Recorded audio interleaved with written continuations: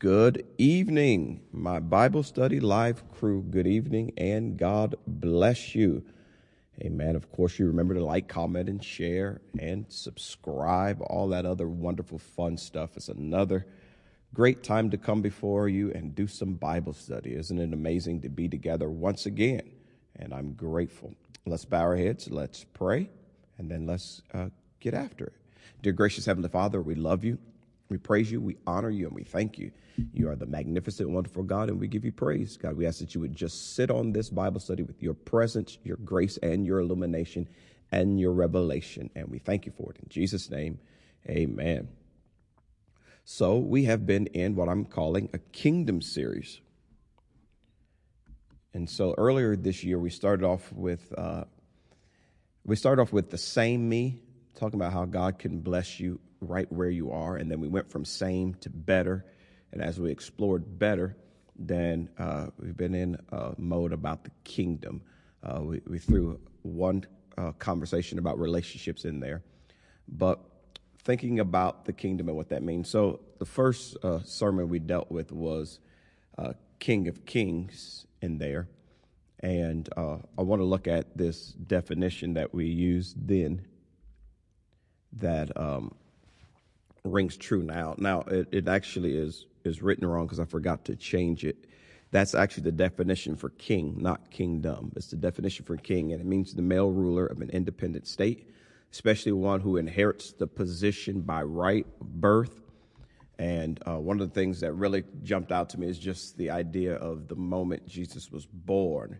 That's the story of how God became king. It's by right of birth.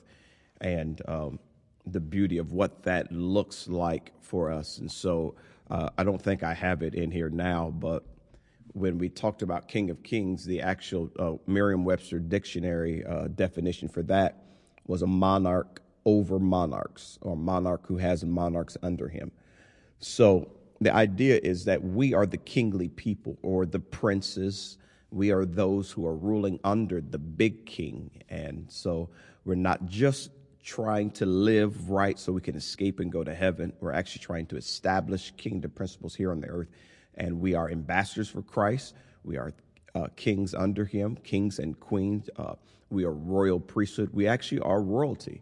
We are the best thing that this earth has left. Without us, without his people, this earth would be a mess. And so we want to rise up. And we've talked about all the challenges and obstacles we've had just pursuing our faith, just trying to be what we need to be. But since we have had this type of pressure and this type of attack, we're understanding not only does God say we're special and great, we're understanding that the enemy believes we're special and great. So we want to rise up to that high level. Once again, if we're going to be attacked like kings and queens, we might as well act like them, respond like them, move and function like that. And so that's kind of what we've been tracking in and what we've been working on. And so we decided to start on Sunday morning by going to the familiar the prayer that's called the Lord's Prayer. The reason why we say called the Lord's Prayer, because the more accurate term for the Lord's Prayer would more likely be found in John 17, where Jesus is headed to the cross, and you see the prayer that he prays. But this is the prayer when his disciples asked him, teach us how to pray. This is the prayer that he taught them, and we've called it the Lord's Prayer. And if you really study that prayer, it's not something just to repeat, even though people repeat it. It's actually categories. It actually lays out of how we should actually pray. Our Father, which art in heaven. In other words, we acknowledge his presence where he is, that he's above us. So that's why I usually start with, dear gracious Heavenly Father. So we're showing respect. So I'm not going to break that prayer down now, but we're going to go into a piece of it to get to where we're going. But that prayer, it really just, if you look at it, it's an outline of how to pray. So when people say, I don't know how to pray, if you look at it, it gives you a clear outline. And the first thing it shows you is before you ask for anything, you respect God for who he is, where he is, and what he is there. So that's why if you would say, dear Heavenly Father, or dear whatever, you're acknowledging him first before you ask for anything. So let's look at a portion of that. And so this even proves and bears out what I'm saying. After this manner, therefore pray you, or this is the style, this is the outline. Our Father, which art in heaven, hallowed be thy name. And so you're bringing respect and reverence to him right off the bat, understanding how important his name is.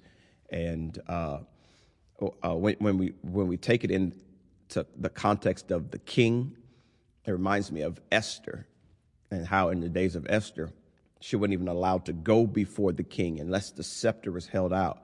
You could, if you showed up in the king's presence wrongly, irreverently, even though she had a queen title, she couldn't just pop up before the king. And she made up this statement that if I perish, I perish. I'm actually going to go before the king. Well, in our case, for us, the scepter is continuously held out for us. We are allowed to come into his presence anytime. But just because you're allowed to come into his presence don't mean you take that for granted. So when you come into his presence, especially purposely in prayer, you acknowledge him for who he is, and hallowing his name or reverence his name, respecting his name is important. Now, because of what Jesus did on the cross, you can really be like, yo, Daddy God, I need you. Just, hey, what's up? I mean, you can be informal.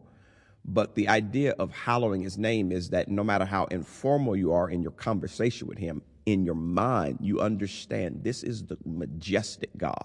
This is the creator of the universe. I like to call him the CEO of the universe.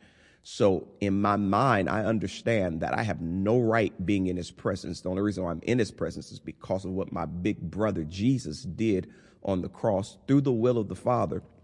So there is a great high level of respect for his name, respect for his presence. So even though you are inviting God in, you don't always have to bow your head. You don't always have to close your eyes. You can just talk to God. You still ought to have some type of mindset to understand that I am reverencing God. Customarily in churches, they used to shut doors and you couldn't enter into the sanctuary while they were praying. It was a way of respect and reverence. When I became pastor, I wanted to change that because a lot of the people who are late, who didn't show up in time for prayer, they actually need to be in the prayer. So I say open the doors and allow people to come in. And one of the reasons why people normally didn't like that, because people come in talking and they disregard the presence of the Lord. But people like that, they actually need to be in the prayer. So I was like, just, let them on in. But people who have a respect for God, you don't have to tell them to reverence God. You don't have to tell them to be, shh, prayer is going on. They automatically understand. They recognize, listen, I'm coming before the king. And because of him, I get to be kingly. So the last thing I want to do is disrespect and disregard his presence. And it also, to me, shows people who will not be on time to be in the presence of God. We all can run late, but people who are consistently late to church, it shows me a mindset that they're not reverencing the presence of God, that God doesn't have to do anything for you. Number one, what he did for you on Calvary is enough. He don't have to do anything for you, but you're breathing because of him. You have borrowed breath, borrowed time. Every day he gives you is a present. That's why it's called the present. And the older you get and the more you mature, the more you recognize and reverence the presence of God. And the more these type of lessons mean something to you, because you're understanding I'm only royalty because he decided to share his royalty with me. I'm nothing. I should be the bottom of the barrel, scum of the earth, but he reached down and pulled me up to where I am, and now I don't take that for granted. I am very appreciative. When you look at even ex-presidents who no longer occupy the White House, there is a certain level of respect that they have. They even have for life some type of Secret Service detail because they served the state as a president, as one of the highest leaders in the free world. And if we can give man that presence, that type of respect and reverence, what about God? So I didn't mean to get off on that soapbox, but it's important. So let's look at it again, and then we'll move forward. After this matter, therefore, pray ye, our Father, which art in heaven, hallowed be thy name. So that's the very first category. So what is the very next category? The very next category is this: thy kingdom come, thy will be done in earth as it is in heaven. So the very next thing is, after we reverence God for who he is, reverence his presence, reverence where he's at in heaven, hallowing his name, all that, the next thing is it's okay to ask him for something. But the very first thing you ask is that his will be done and that his kingdom come. If you know anything about the prayer, it's later where it says, give us this day our daily bread. Many times when we come to pray, we're always asking him something first. God, I need you to fix my money. I need you to fix this. I need you to fix that. But there ought to be a mindset that I'm reverencing you first. And after that, your will be done. I want your will to be done because my will is secondary to your will. And we even see that with Jesus in the garden. He said, nevertheless, not my will, but thy will be done.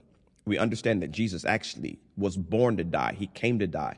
But walking in this body and in this fleshly tabernacle, in this earth, he has the statement under extreme stress and pressure: if this cup can pass from me, if there's any other way, let it be so. We don't know exactly why he asked that. We don't know if it was him fearing the death. Most scholars believe is that he was fearing having to take on all the sin, being sinless, spotless, having to take all this on. The worst of the worst, he was going to have to take all that on and die a horrible, crucial death. So it's like, if there's any other way, let this cup pass from me. Then he adds this, but nevertheless, not my will, but thy will be done. I am a king, but I'm a king under you. Your will comes first. Your kingdom comes first. Your dominion, your domain, your power, that comes first. I submit my will to yours. And that's much of what the Holy Spirit bearing fruit in us is about, is to bring our flesh under subjection till we line up to his will. But the scripture says we actually need to pray, thy kingdom come, thy will be done in earth as it is in heaven. And so there is a benefit, is we're actually bringing heaven to earth, which is one of the things that we've been talking about. We're actually ushering in God's will to the earth because his will is the right will. His will is the right way. And whenever we are outside of his will, that's when things go wrong. So it's our job, as we're reverencing him, to be actually establishing his kingdom, his will, what he wants. Jesus said it this way. He said, lo, I come in the volume of the book. I come to do your will. I'm showing up. I helped create the world. The Bible says throughout him, nothing was made that was made. So he helped create the world, but he was going to have to show up in a manger.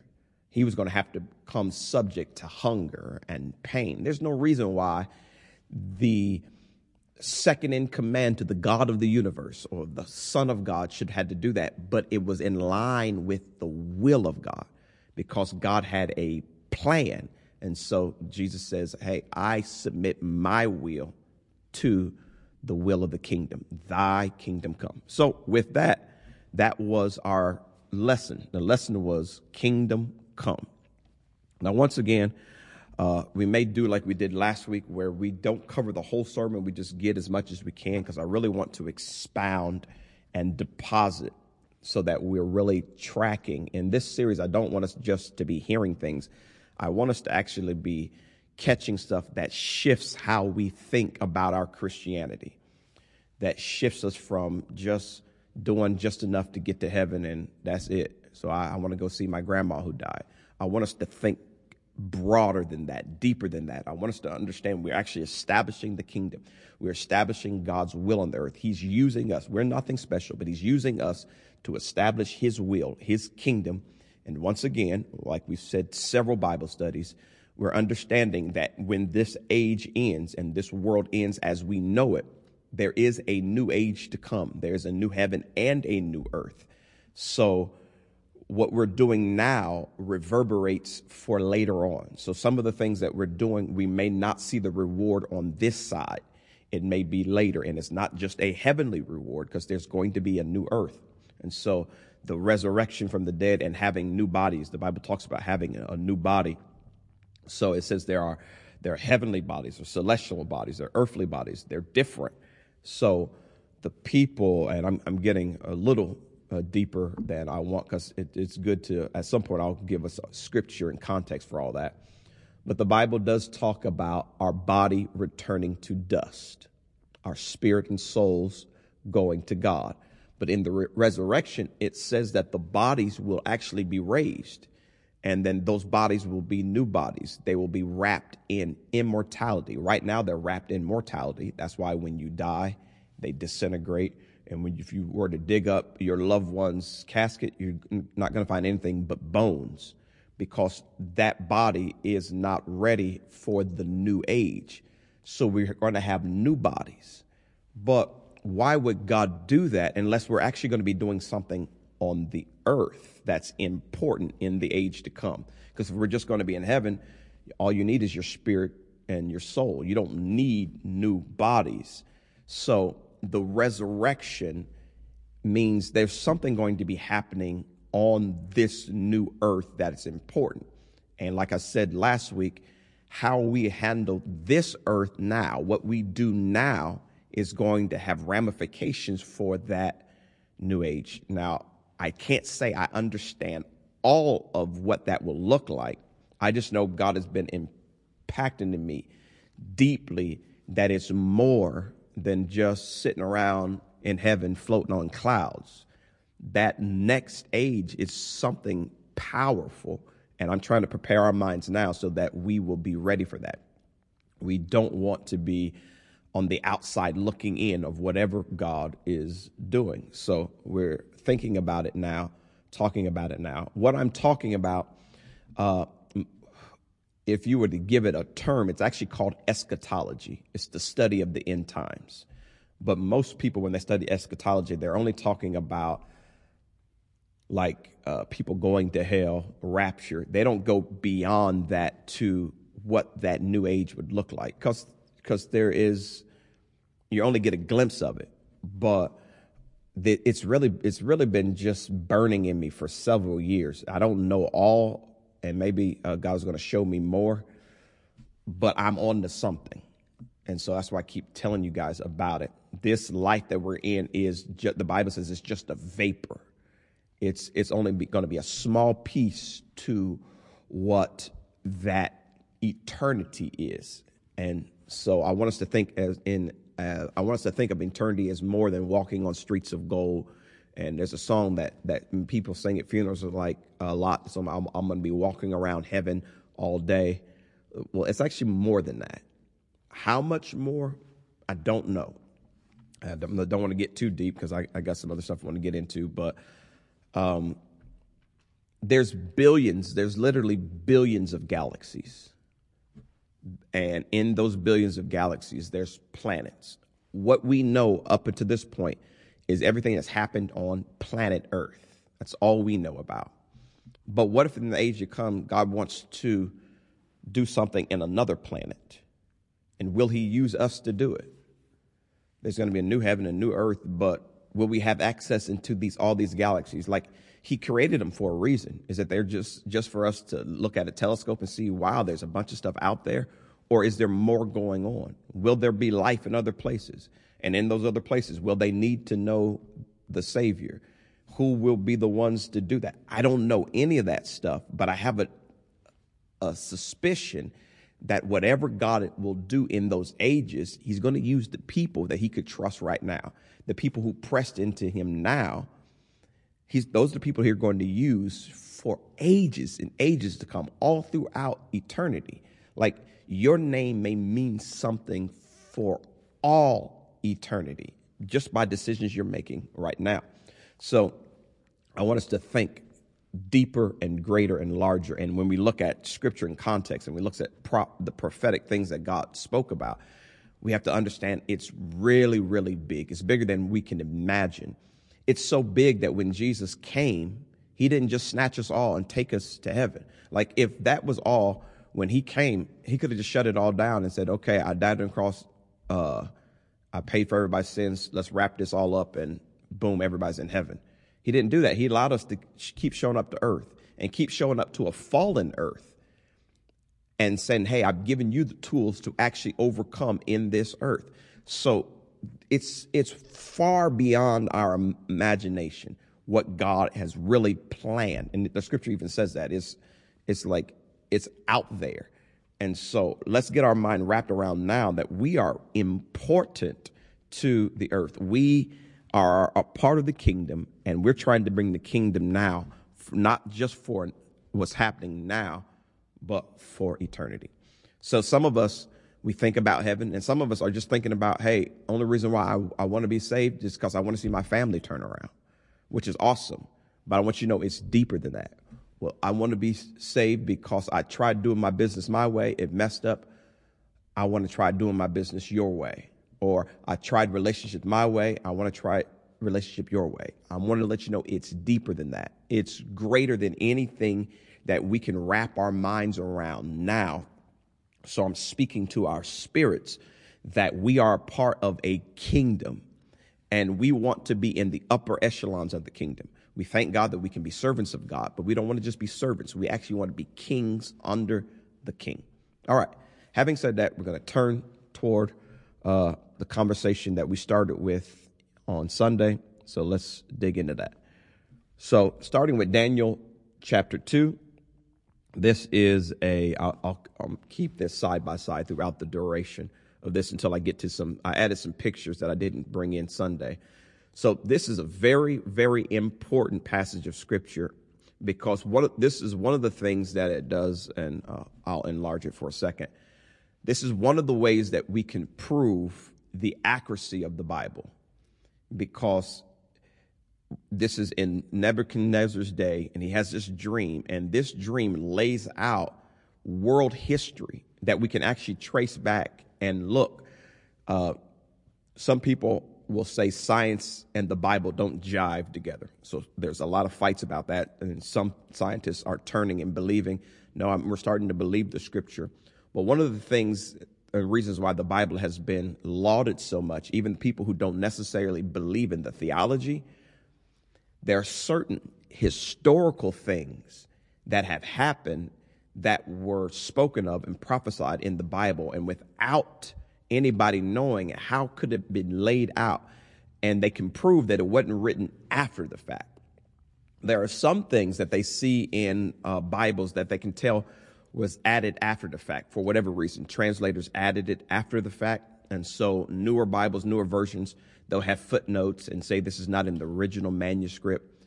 But when you go to the oldest manuscripts, there are certain things that are there that track with history. Like there's no possible way anybody could have known this unless there is a higher power.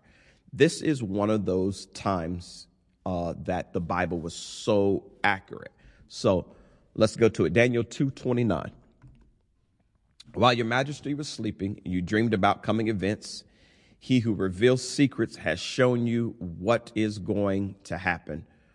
So Nebuchadnezzar has this dream. He wants to know what the dream means. He comes to his interpreters. They're willing to interpret the dream. But when they ask him what he dreamed, he's like, I don't know what I dreamed. And they're like, how in the world can we interpret it if you can't at least tell us what you dreamed? You can't even remember what you dreamed.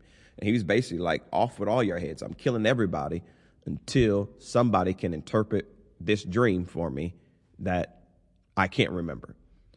Daniel ended up showing up and being the one who could interpret the dream. So it starts like that. Then it says this, and it is not because I am wiser than anyone else that I know the secret of your dream, but because God wants you to understand what was in your heart. In your vision, your majesty, you saw standing before you a huge, shining statue of a man. It was a frightening sight. So now he's rehearsing the dream back to him that Nebuchadnezzar had forgot. He's rehearsing it to him, and he's going to interpret it for him. The head of the statue was made of fine gold. Its chest and arms were silver. Its belly and thighs were bronze. Its legs were iron, and its feet were a combination of iron and baked clay. As you watched, a rock was cut from a mountain, but not by human hands. It struck the feet of iron and clay, smashing them to bits. Verse 35, the whole statue was crushed into small pieces of iron, clay, bronze, silver, and gold. Then the wind blew them away without a trace, like chaff on a threshing floor. But the rock that knocked the statue down became a great mountain that covered the whole earth. Now, a few weeks ago, I referenced this from the top of my head. I hadn't given you the scripture. So here's the scriptural context that goes to it. I'll show you in the scripture, but I will just reference it. That rock was the kingdom of God. And so the rock came small, come into the earth, struck this statue that Nebuchadnezzar saw. But Daniel goes on to say that rock grew until it became a huge mountain. And then it said it covered the whole earth, filled up the whole earth. Let's go back to the scripture. That was a dream. Now we will tell the king what it means. I like how Daniel used the plural, we will, because Daniel was trying to point to them that, and to even all the interpreters, that I'm being instructed by God. This is higher than what you guys are dealing with. So they had interpreters and people who could do things, but that usually comes from what you call familiar spirits, even psychics. Psychics do touch into the supernatural, but it's a lower level. It's not the high level that God has. And so demonic spirits can forecast the future. They can know things, but they come up to a certain place where they can only go so far.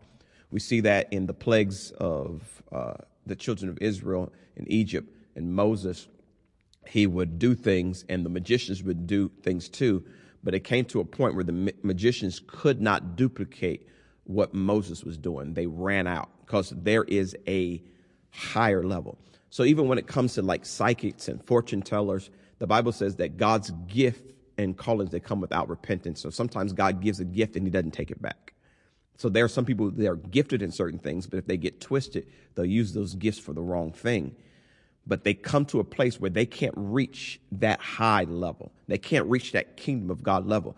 So they were at a impasse where like, okay, we would interpret the dream, but you got to at least tell us the dream.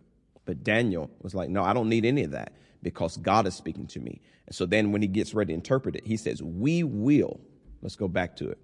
That was a dream. Now we will tell the king what it means. He was given credit to God because he knew that this was coming from God. I'll say this again. Daniel, Shadrach, Meshach, and Abednego, which were their Babylonian names. They had other names. Their Hebrew names was Azariah, Hananiah, and Mishael, I believe.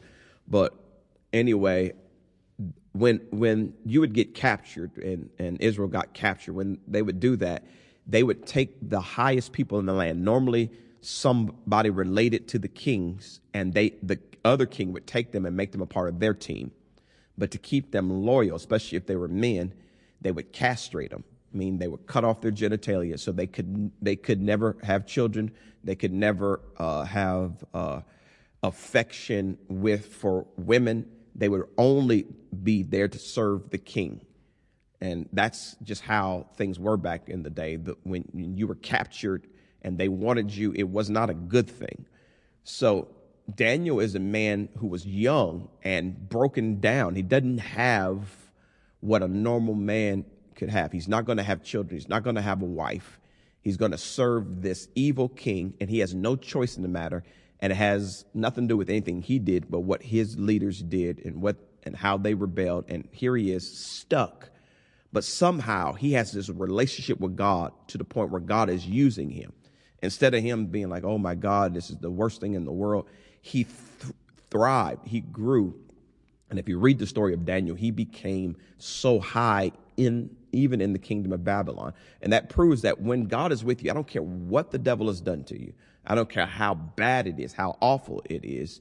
You can rise to great prominence. One of the things that the Old Testament teaches us is that these are people who went through rough things, and somehow they bounced back. They popped up to be amazing to the point that we're talking about them to this day. This same Daniel thrown in the lion's den, and the lions would not eat him. So it was horrible what happened to him, but God's presence was on him so strong.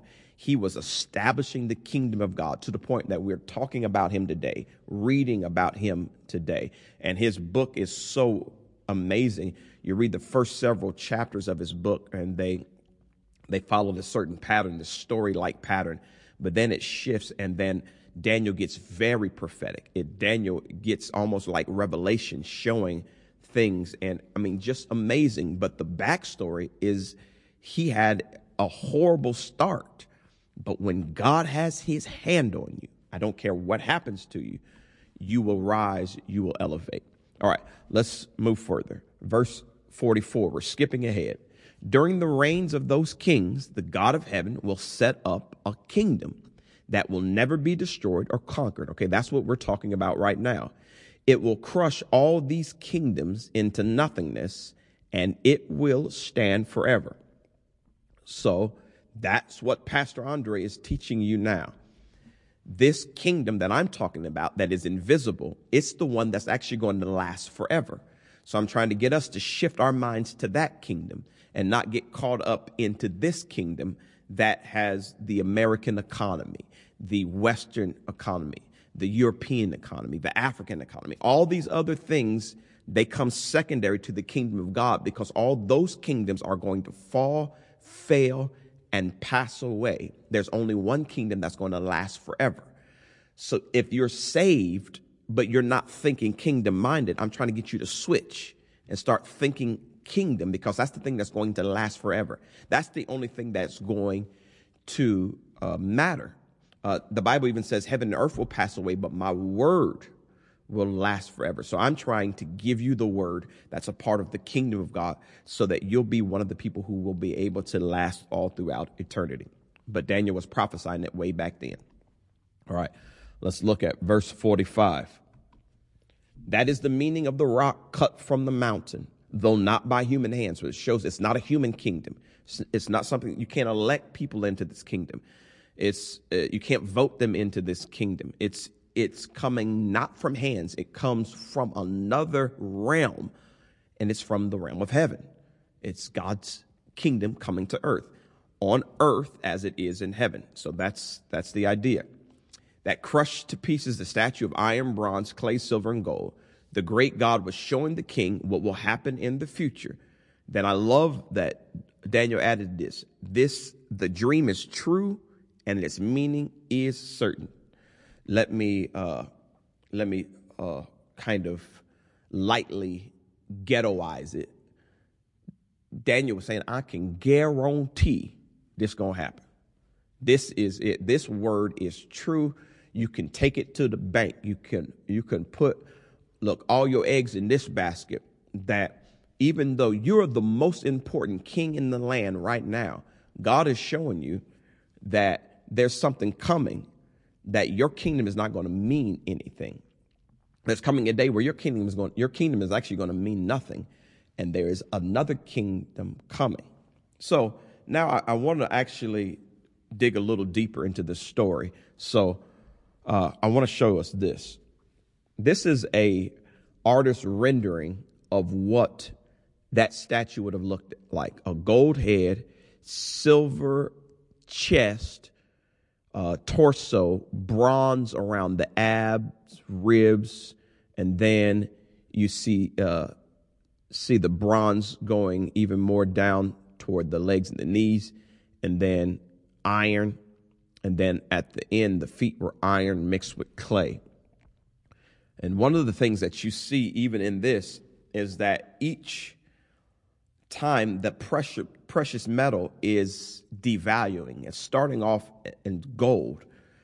So the Babylonian Empire was an empire that was so strong and so amazing, but it eventually failed. But each time it was getting weaker, to the point you get all the way down to iron mixed with clay, and that's where this rock hits. It hits it at the bottom. So let's go back and look at that again. So the Golden Age, the Babylon the Great, or known as the Lion or the Chaldean dynasty, it lasted from 634 to 562 BC. You see King Nebuchadnezzar. Then there was a silver age. I'm not even going to pronounce that right, so I'm going to leave it alone. It's that empire, also known as the Bear. This is the Medo-Persian Empire, the Medians and the Persians. This is from 550 to 300 BC, King Cyrus the Great. So historically, you can look back and see these dynasties that happened that actually Daniel prophesied, but actually God gave the dream to the king at that time, King Nebuchadnezzar. He's seeing actually what's going to happen in the future. And even unsaved evil kings, God will use them to see things, because the Bible says that the king's heart is in God's hand. So whenever somebody rises to prominence and power, God controls, because he is the ultimate power. So even though Nebuchadnezzar wasn't what you would call a godly king, God was using him, because at the end of the day, all y'all work for me. I don't care what the devil is doing. And the Bible called the devil the god of this world. So the devil will prop people up and prop kings up. But God says, I don't care who you prop up. When I get good and ready, I start controlling things, because I'm the ultimate power. So we see that here. Then you see the Bronze Age, the Greco-Macedonian age, also known as the Leopard. This is where we see Alexander the Great and seeing what he did and how his kingdom took over. The Hellenistic era, 336 to 323, and then it has 168 BC. And then the Iron Age, which is the Roman Empire, the beast, Western and Eastern, 44 BC to 476 AD. This is the reign of the Caesars. Now, this is very important, because this is where God chose. It's in the closing of this era that God chose Jesus to be born. When Jesus was older, we hear him making a statement about a coin. Said, whose inscription is on this coin? They say Caesar. And he says, give to Caesar what's Caesar's. Give to God what belongs to God. So it's that Roman Empire where we see Jesus showing up. Now look at this. Then we see the modern age, which is the Roman Empire, that ending of that Roman Empire into this New World Order, or the European Union. And so they call this 10 kings, 10 kingdoms. So you see those toes representing 10 kingdoms. And so this shows a more modern era. So now, out of these major empires that ruled the world, then it started changing to more a collective rule, where you have these empires, but they're not near as strong as like those other empires. So in the empires, you would see the Great Britain Empire. You see Chinese dynasty. Even America is in that. And so scholars don't know what all those 10 toes represent. They're trying to figure it out. But in the midst of that, we see World War I, World War II, where it could be on the cusp of World War III. It's not one major empire ruling. It's smaller empires ruling. Let's go to another picture. So this lays it out this way. The Babylonian Empire, the Medo-Persian Empire, the Grecian Empire, the Roman Empire, and then it says the Holy Roman Empire.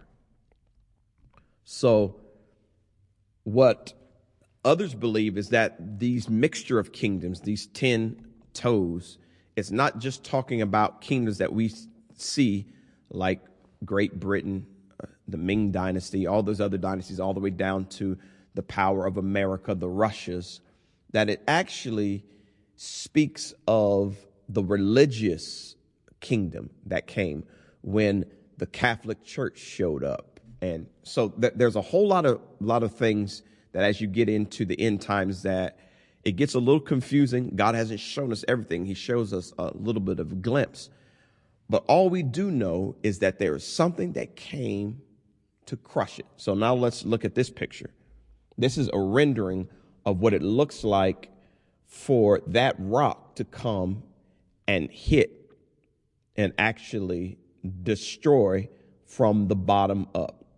The left side shows one rendering, But I like how the right side shows it because it's really more vibrant. And then it shows above this structure that sits almost like it's a heavenly structure. So it's like this rock came from heaven and it came to crush these kingdoms of the earth.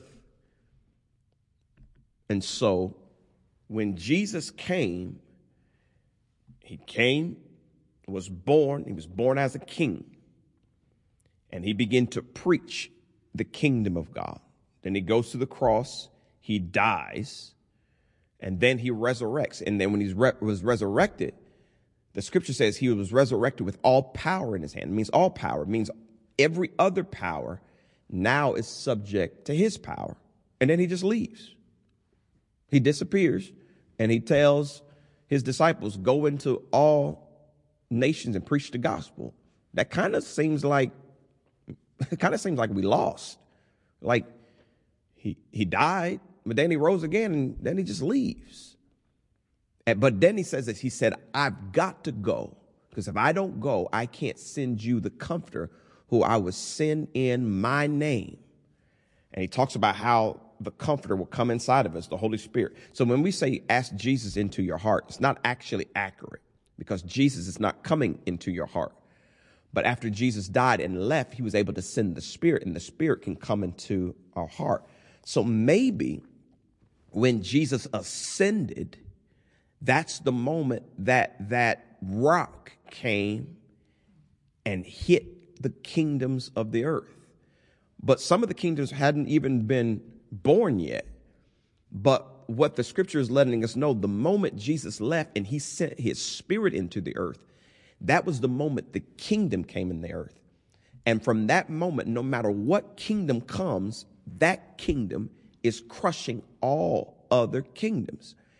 And so we are a part of that kingdom. And so this is where I really begin to preach, which I'm not going to have time to do that here because I took so much time with the setup. But y'all, my good class, I got to give y'all the real. I got to give y'all the behind the scenes. So that's what I'm doing for you. So then I gave this statement on Sunday morning. When we say kingdom come, we are really saying kingdom grow, because the kingdom is here now, and we know exactly the moment it arrived. It arrived when God's will was fulfilled. So when was God's will fulfilled?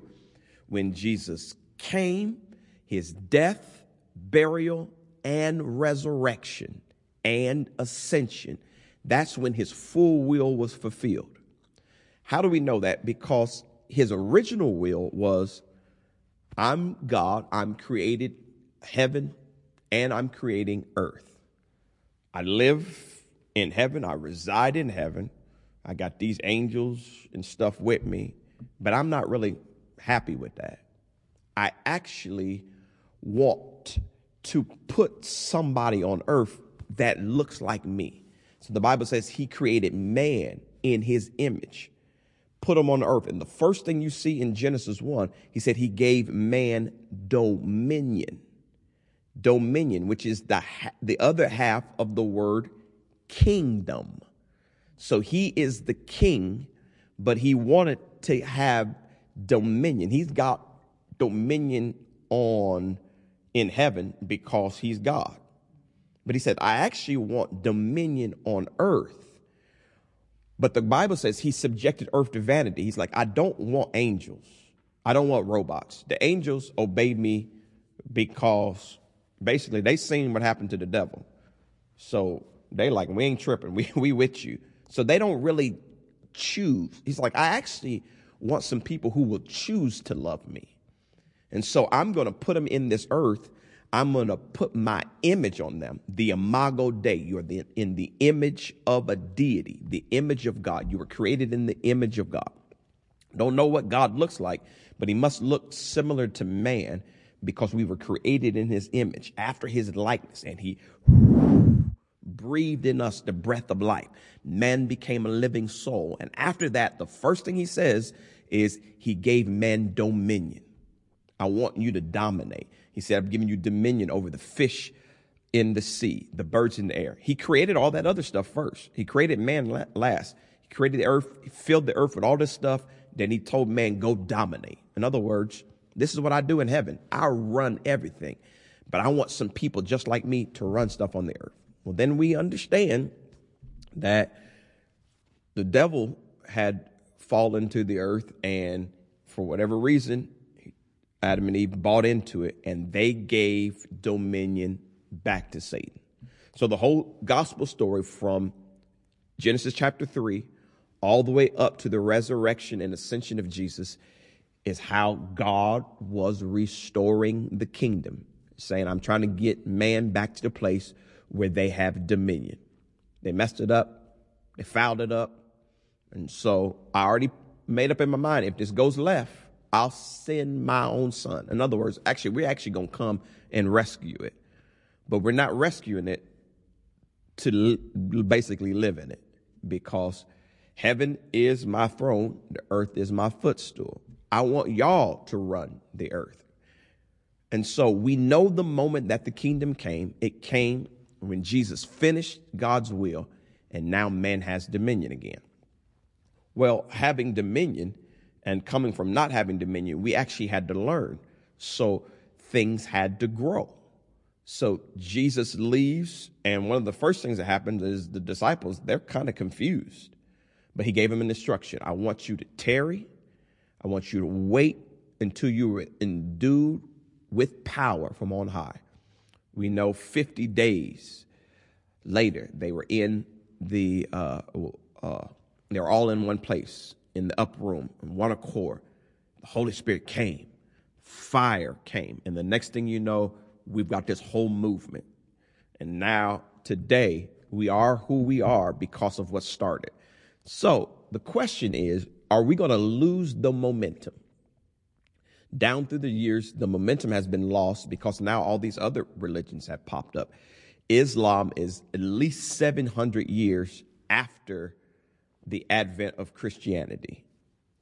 But now it's taken over a lot of the world. People are worshiping it. Some of the ancient Far East religions, they were before Christianity, but a lot of those people were turning. But then somehow we lost a lot of steam. And one of the reasons why we lost steam, and I'm going to actually go backwards, and it is because of this, what we call the Holy Roman Empire. So let me explain something to you before we get out of here. So the devil, as dumb as he is, he'd wised up at some point. So the first thing that we see after Jesus' ascension, after the people get the Holy Spirit, 3,000 were saved in one day, and Jerusalem is start turning around. The next thing Satan did, he started persecuting the church. And they started dispersing. They started going here and there. But the more he persecuted them, the more Christianity actually grew. They weren't even called Christians until Antioch, which is later. They used to be called the Way. They would say, this is the way. We're from the way. But it grew and grew and grew, and it kept expanding. It kept expanding for years. And then Satan wised up. And instead of attacking the church from without, he decided to attack the church from within. And that's been his major goal from then on. So around 300 AD, you see something later called the Council of Nicaea, where we get the Nicene Creed, which is a very powerful creed. But then you see an emperor called Constantine. And Constantine, for whatever reason, there's different ideas why he did it. I won't get into that.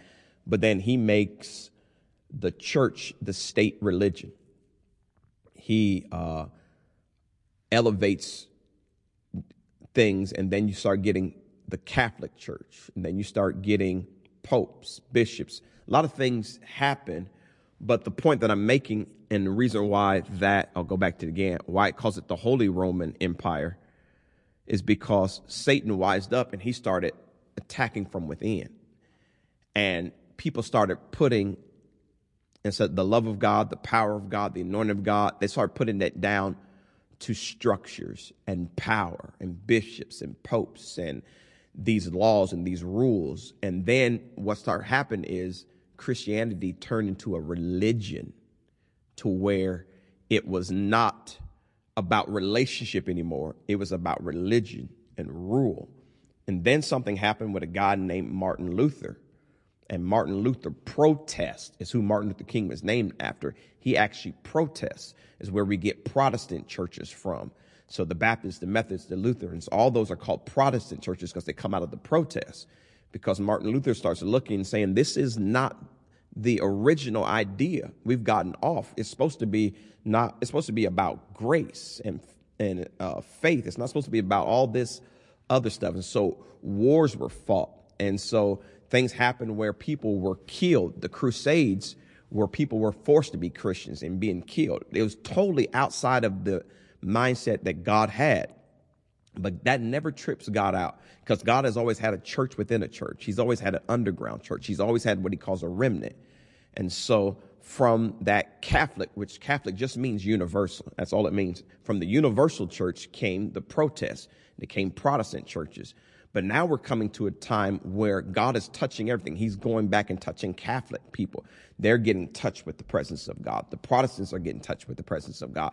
Now, Muslims are starting having dreams about Jesus. And I mean, God, as the ending of the age comes, as the kingdom of God is growing and expanding in us, things are shifting. What has happened is this other kingdoms are starting to fall because that main kingdom hit right down. It hit right down at those feet. It hit in the time of all these other modern era.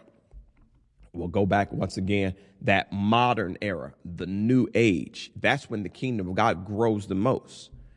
Or under even the Holy Roman, where religion comes. That's where the kingdom hits. And so basically what I'm saying to us, we are in the best time of all human history, because we are at the time where the kingdom really begins to grow and other things begin to crumble.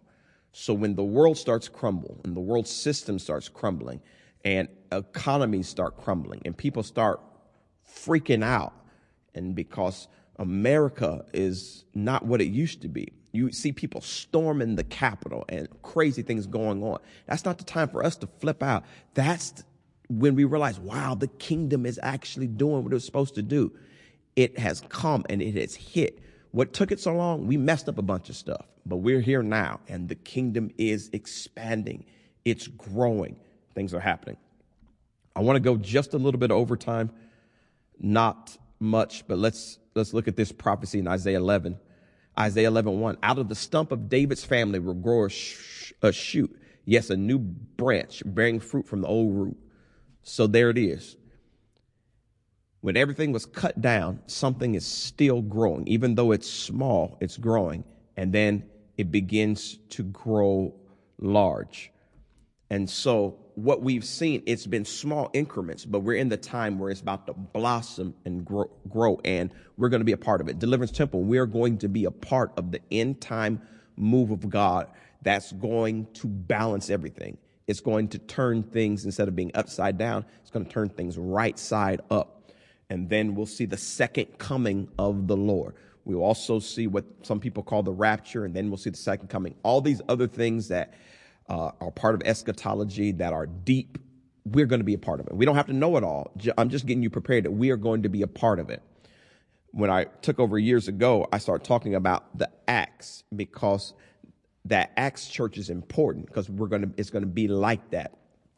We see how the move of God happened. We see how Peter's shadow was healing people. The handkerchiefs that Paul touched was causing amazing things to happen. Miracles are breaking out.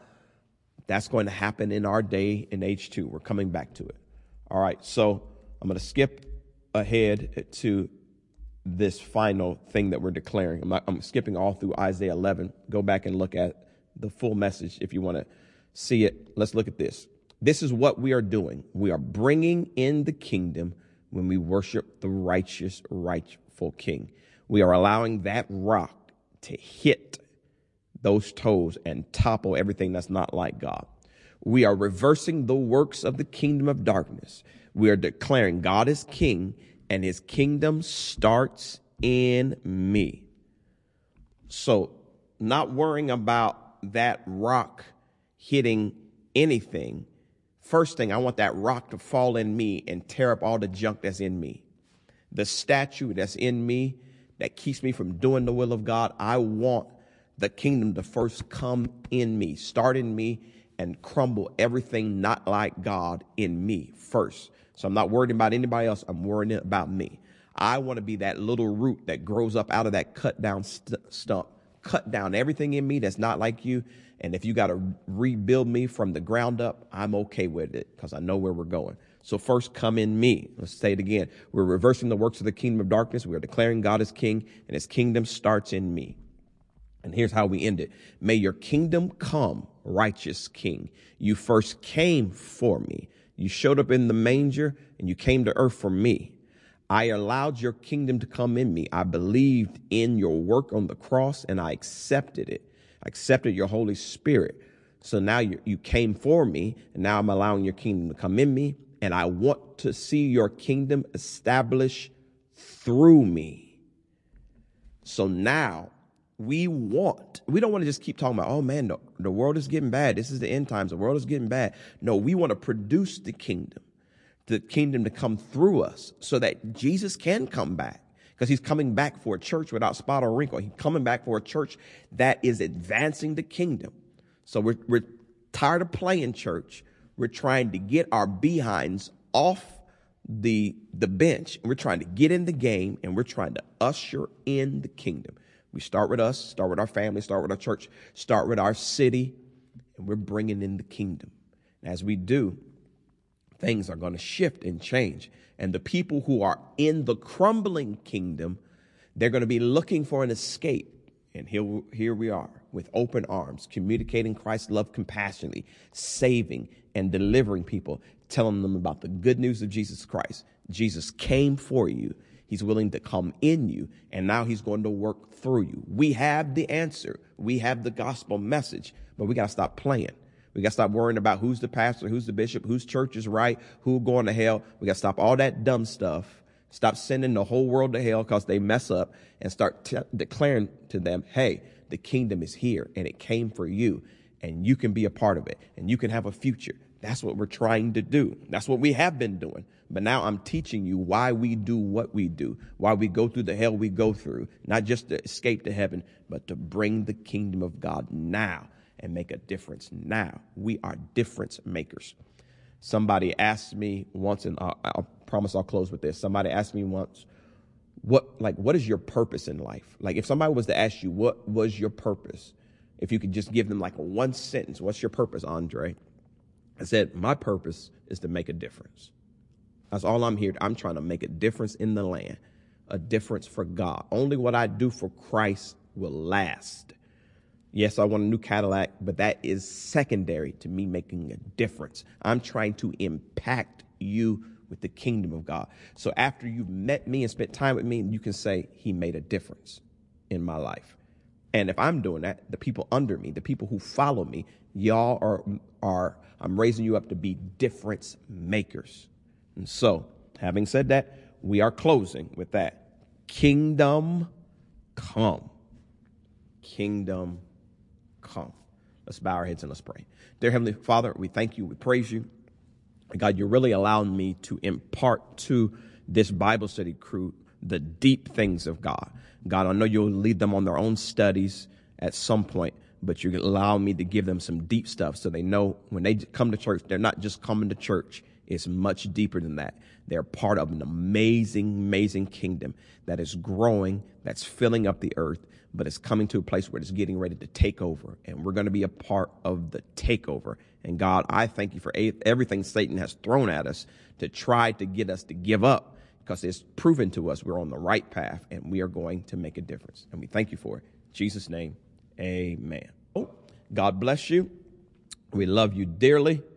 I want you to know that God's love is on you, and we are signing off. Thank you for watching. Much love to you. Signing off.